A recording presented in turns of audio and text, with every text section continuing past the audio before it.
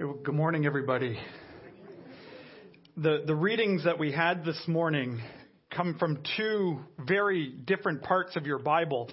The first reading comes from the Old Testament, where the prophet is foretelling of a day to come of this suffering servant. See, the people of Israel, in their history, they were waiting for a king. They were waiting for a king to come and restore their nation to the glory that they were expecting as the chosen people of God. And so they were waiting and waiting and waiting for this amazing king, whereas their Old Testament, their prophets said, he's going to come, but not the way you expected.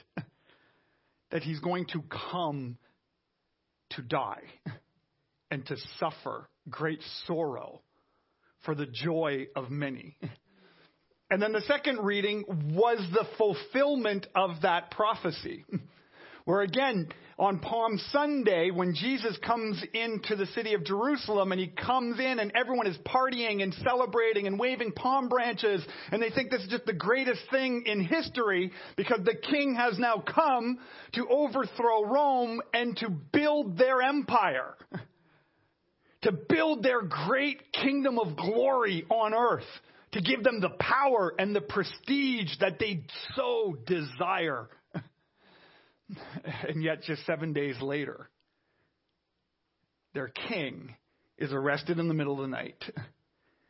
And he's beaten, and he's mocked, and he's whipped to the point where he is unrecognizable physically as the flesh is falling from his bones. And then he is nailed to a cross and dies. Now, it's interesting, depending on your Christian tradition, maybe you grew up and Good Friday was a very somber kind of day. Maybe you had different traditions of kind of wearing black on Good Friday or not eating meat on Good Friday or whatever that tradition has been for you. So often there's a little bit of a tension in this day of Good Friday because if it's so bad, why is it called good? And if you're not kind of familiar with the Bible, or maybe you're new to kind of Christianity, or you're just checking things out because a family member dragged you here today, right? There's this tension that we have. What's so good about Good Friday? Well, I want to help us explore that in the remainder of our time together today. And the way we have to do this to truly understand how good this is, why this Friday is so good, we have to talk about something that honestly I think most of us don't like to talk about. We have to talk today about your sin. Okay, now everyone just gets instantly uncomfortable around this topic for different reasons, right? Some people get uncomfortable around this topic of your sin because deep down, you honestly believe you don't have any. You're good. I mean, you're all right. And any shortcomings or anything that you might have in your life that isn't really up to where you wish it would be, well, at the end of the day, it's not your fault. Right? It's your parents' fault. Right? If they would have just raised you better.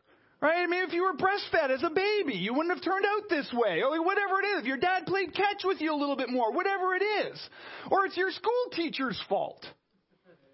Or it's the country that you were born in's fault. Or it's the government's fault. See, we're living in a day and age today right now where we really, really, really, really, really love blaming everybody but us. Anyone else kind of notice that? And we have to be really honest. Do I do that? Because the reality is every single person in this room and every single person who's watching online, you have a shortcoming. Maybe you don't want to call it sin because it's just not a popular word.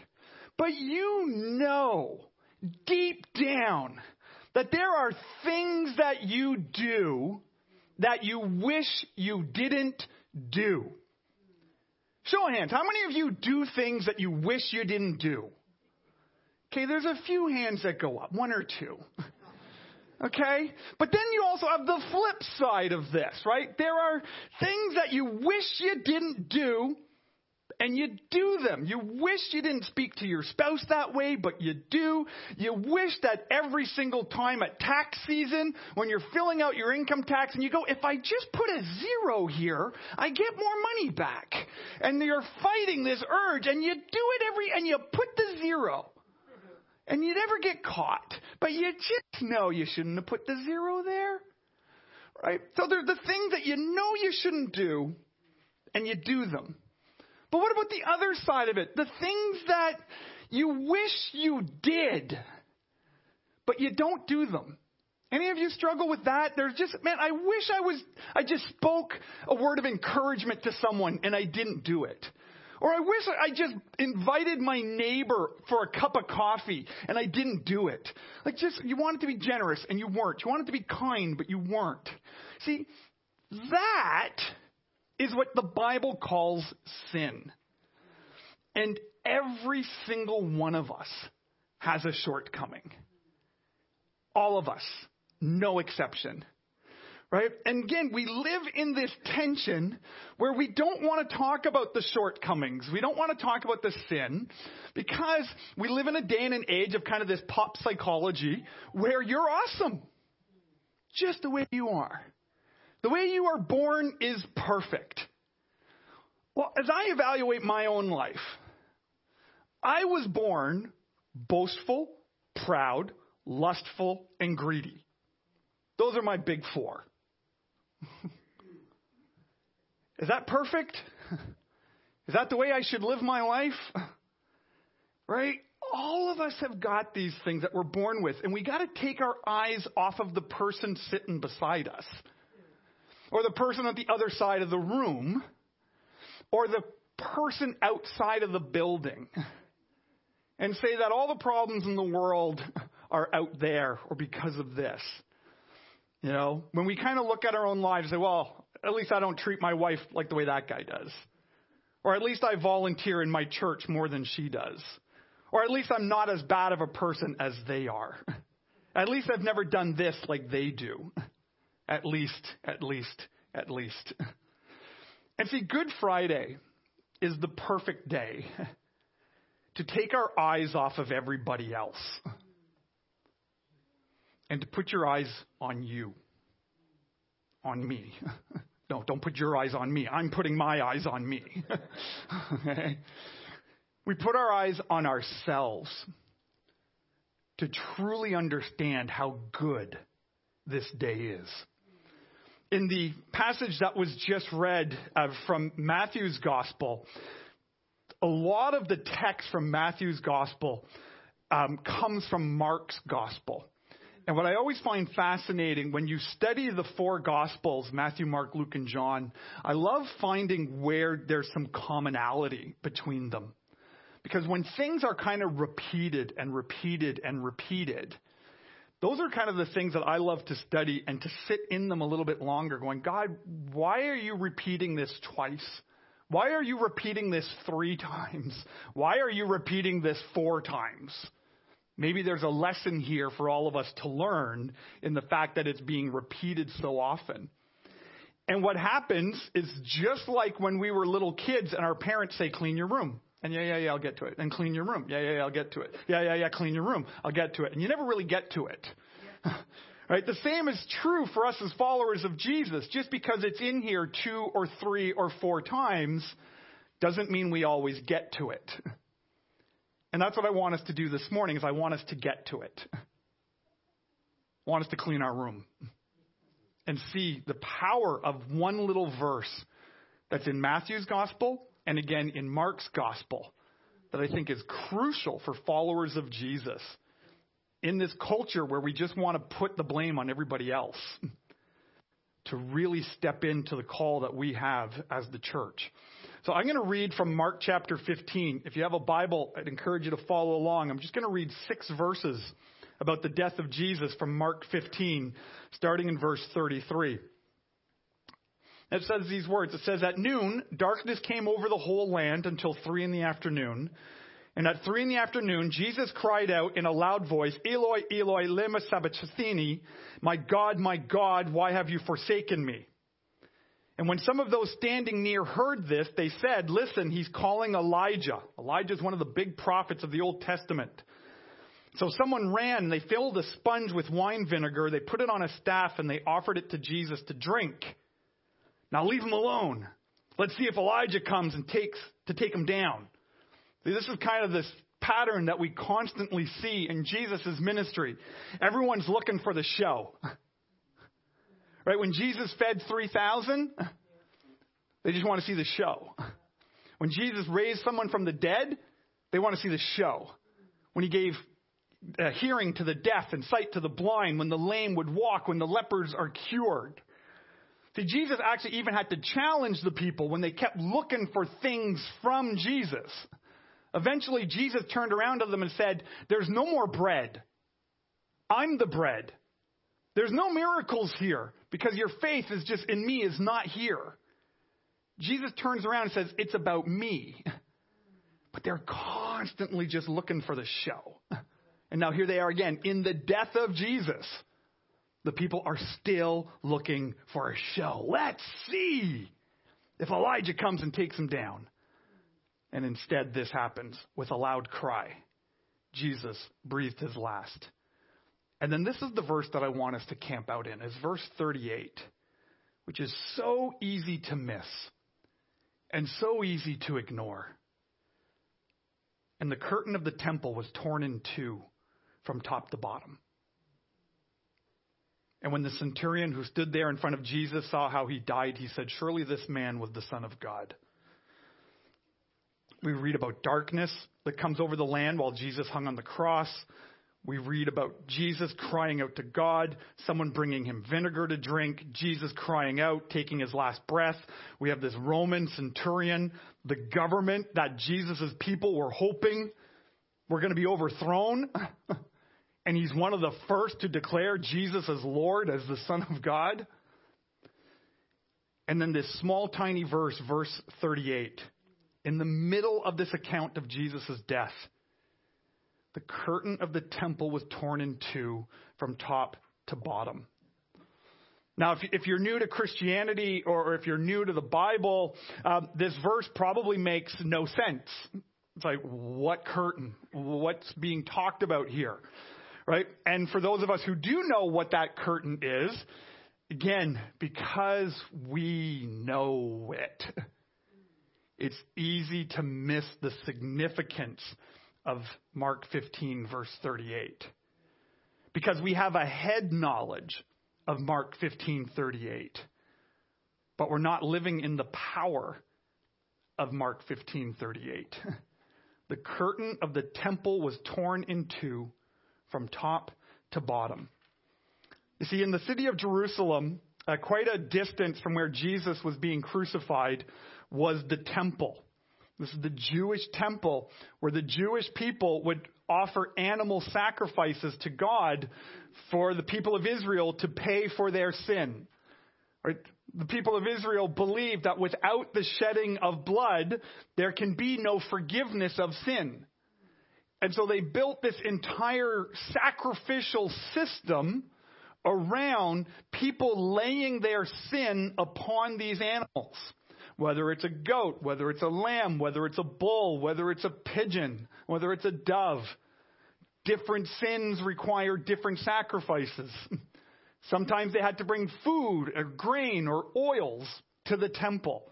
Again, for different celebrations and for different atonement. Pay for the sin. That's the atonement means. That it's got to be paid for by someone. And the temple of Jerusalem had many different rooms. And each room accomplished something different in the worship of God. And so there's this one room that at the back of the room was the holy place. And at the back of that room was a large curtain. And that large curtain blocked the next room, which was called the most holy place. They really had a great marketing team to put these words together. It was God, by the way, okay, who came up with these terms. But you have the holy place, and then within the holy place, blocked by a ginormous curtain, is the most holy place. Maybe your Bible translation calls it the Holy of Holies. And this was the place where God's special dwelling among his people was. The full presence and the glory of God. Think about that. The full presence and glory of God Almighty, maker of heaven and earth. The Bible that the people of Israel learnt about, that when Moses wanted to see God's full glory, God said, you can't see my full glory, because if you do, you would surely die. And for Moses to even experience just a little taste of God's full glory, he had to kind of hide his face in a crack of a mountain, and then God put his hand over the crack, and then God could pass by.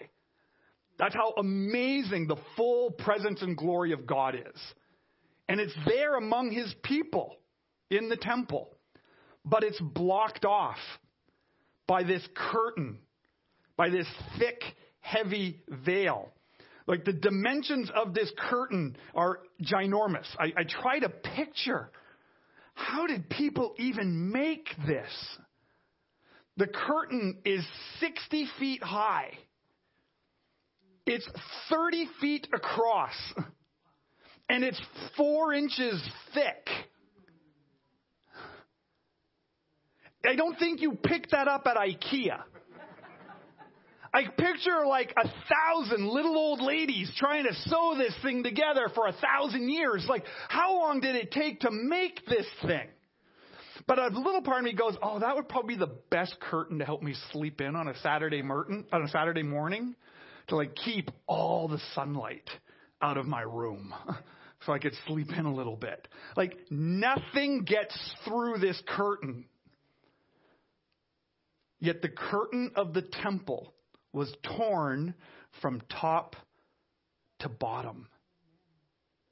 See, this is a tiny little detail, and it can seem very insignificant, but we as followers of Jesus, when we look at our sin, our shortcomings, see, the reason why the full presence and the glory of God is behind the curtain is for 2 reasons. Is because of our shortcomings, because of our sin, we can't enter into the full presence and the glory of God. We can't enter. And also, the other flip side of that is because of God's incredible holiness, we are kept separate. We can't go in. And God is desperate to come to us, but because of our sin and our shortcomings, we're at this distance. And Jesus' death changes the game. Jesus' death, when he cried out his last, it is finished. It wasn't, it is finished. Now, let's make up a whole bunch of new rules for people to keep. It is finished. Now you better do this, and this, and this, and this, and this, and you better not do that, and that, and that, and that. Because when Jesus cried out his last, and darkness just filled the land, the curtain that kept the full glory of the presence of God separate from humanity was torn from top to bottom. 60 feet, 4 inches thick. You couldn't have ripped that thing if you tried.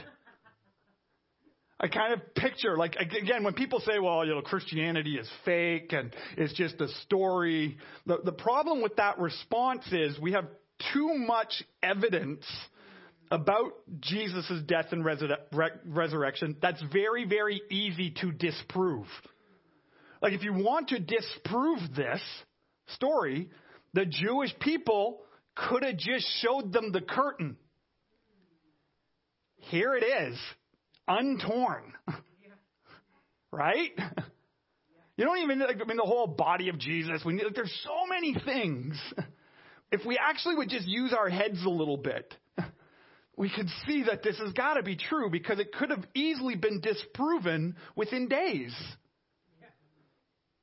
Why would you die for something when someone could just show you the curtain? It's right there, dude. There it is. Didn't happen. But the curtain was torn in two. And this freaked out the entire Jewish system. Because now what do? That the full presence of the glory of God has now just been made available to everybody. That's what happened.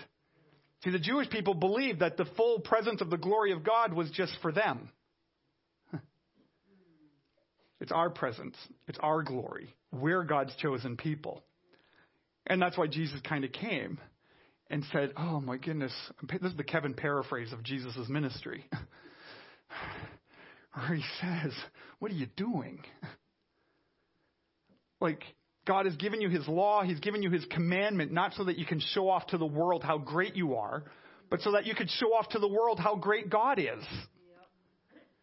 God said, I blessed you as my children, not so that you could just hoard it, but I blessed you so that you could be a blessing to the entire world. And I gave you the law, not so that you could look at the sin of other people. I gave you the law so that you could look at your own sin and say, my God, do I need you in my life? Because I'm not good enough. And I'm not smart enough, and I'm not educated enough, and I'm not religious enough to ever please you. But thank you that there is this suffering servant who will die for me. Right? The full presence of the glory of God is available. That's why Good Friday is good. Even in the death of Jesus, even in the plans of the disciples completely being unraveled, even in this, what looks to be like the worst thing that could ever happen, this is the greatest miracle to ever set foot into human history. That the full presence of the glory of God is available to you. Now, here's the challenge. Some people live like it's not. I still need to perform. If I would stop, then maybe the full presence of God would be made available to me. Sadly, I think that's where we are stuck as a lot of Christians. That the veil is torn, the full glory of God is fully available to us, and yet we don't enter in. We step back and go, yeah, but God, if you really knew what I was like, if you really knew what I was thinking, if you really knew how I treated people. And we actually forget that God already knows. He already knows all your sin. He knows all of my sin. He already knows what I think of people. He already knows how I behave. He already knows all of my inner thoughts. And yet, he still loves me. And his full glory and presence in my life is available. Not because I was good enough to rip the veil myself, but because Jesus was good enough to die. And it's his death, his willing death, to deal with our sin, our shortcomings. His death made the full presence of God available to all people. So exactly like before, how this curtain, it kept people out and it kept God away, it's now open. And all of us have to make a choice. It's available. Am I welcoming it? The full presence of God into my life. If you've never put your faith in Jesus, it's real easy to do. You don't need a class. You don't need a course. You don't need a seminary degree. The Bible teaches us this in the book of Romans, and it's just believe and confess. I believe that Jesus was the Son of God, that he died for my sin. Father, forgive me. Come into my life. I need the fullness of your presence in my life. You pray like that, it's there. And then for those of us who have prayed that way before, we need to remind ourselves it's available. When we feel like we have to get it together, we have to figure this out, we have to solve, we need to do. We need to just stop and say, Father, forgive me that I'm living my life like the veil is not torn. That I'm living like my life like it all depends on how smart I am and how well I'm doing my job or how well I'm leading my family or all of these things that we wrestle with. And we say, Father, forgive me for doing it on my own. I know the fullness of your presence is available because the veil has been torn. It's come into my life in a powerful way. See, that's why we take communion together. To remember what this Good Friday is all about. That it's not our religious tradition that brings the full presence of the glory of God into our lives. It's not that we were able to manipulate things and we tore the curtain because of how amazing we are. It's that most holy of holy places left the temple, became available to all people because Jesus went to the cross. That his body was broken. And so, without thinking about the sin or the shortcoming of the people around you, because that's easy, I want you to think about the sin or the shortcoming in your own life. And maybe they're broad categories for you. Like I shared a couple of broad. How was I born? I was born prideful, sinful, arrogant, lustful, greedy. Those are just some of my defaults that God has done so much work in my life on. Maybe you got a broad category. Maybe you got something specific. That there's someone in my life who I've just not been treating well. Or I have a behavior at work that is just not right. Or I've been cheating on my taxes, or I've been cheating on a test at school, whatever. There's no guilt or any shame in that. Because guess what? Everybody's got one.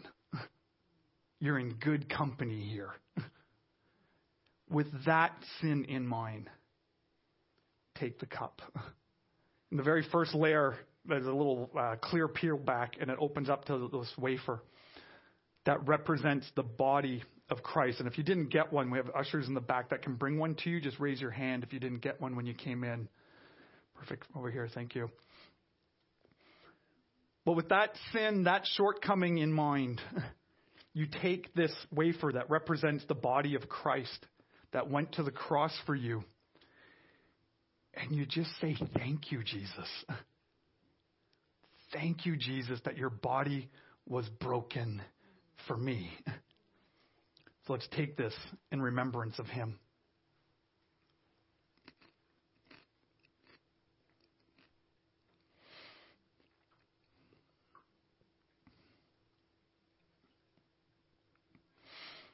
In the temple worship, there's a little part of me that wishes, maybe it's the sci-fi nerd in me that wishes time travel was real. Because I'd love to go to the temple and see what this was like. This was probably a gong show. Like it must have been nuts. Thousands and thousands of people bringing in screaming and crying animals, and priests slaughtering the animals and throwing blood on the altar. And there's like fire and smoke and horns and all of this stuff going on. It's like, wow. And we don't need to deal with any of that. Instead, we can think of our shortcomings, the sin in our lives, and say, Father, I'm so thankful that it's not about some religion that makes me clean. That it's the blood of Jesus that made me clean. And that's what the second part of this cup is. If you peel back kind of the foil part, it opens up the juice, which represents the spilled blood of Jesus. When Jesus allowed sinful men and women to nail him to the cross, where his blood was spilt in such a way that it was normally the way that criminals were killed and executed. And this innocent man, the Son of God, his blood was spilt so that we could experience the full presence of the glory of God. Let's take this in remembrance of him.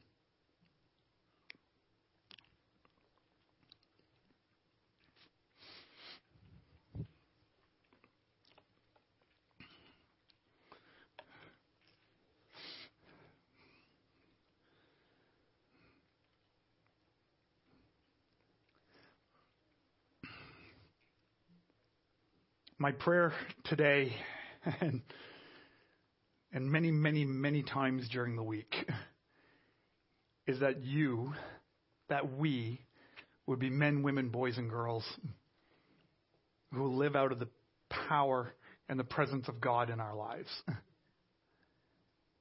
That we would recognize that we all have shortcomings, repentance, forgiveness, just as a regular part of the Christian experience.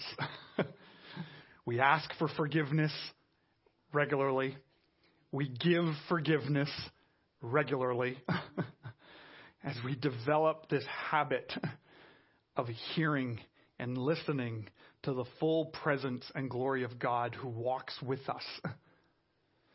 That's my prayer. That would be more and more true in your family.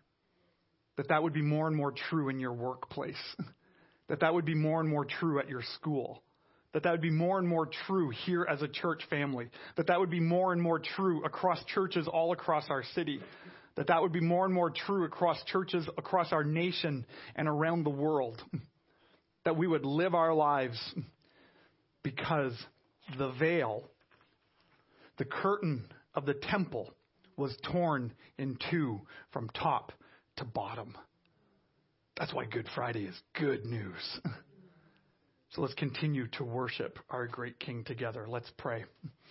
Lord God, I praise you and thank you for the death of Jesus. That he paid a price that I could not pay. And that he accomplished something that I could never accomplish. That he made the full presence of the glory of God available to all people. That Jesus made the full presence of the glory of God available to me. Just some guy. There's nothing special about me except for the fact that we're all created in the image and likeness of God, and that God loves you so much that he wants his presence to be with you. And so, Lord, I pray that your presence would be more and more real in our lives as we worship you today and each and every day. And we pray this in Jesus' name.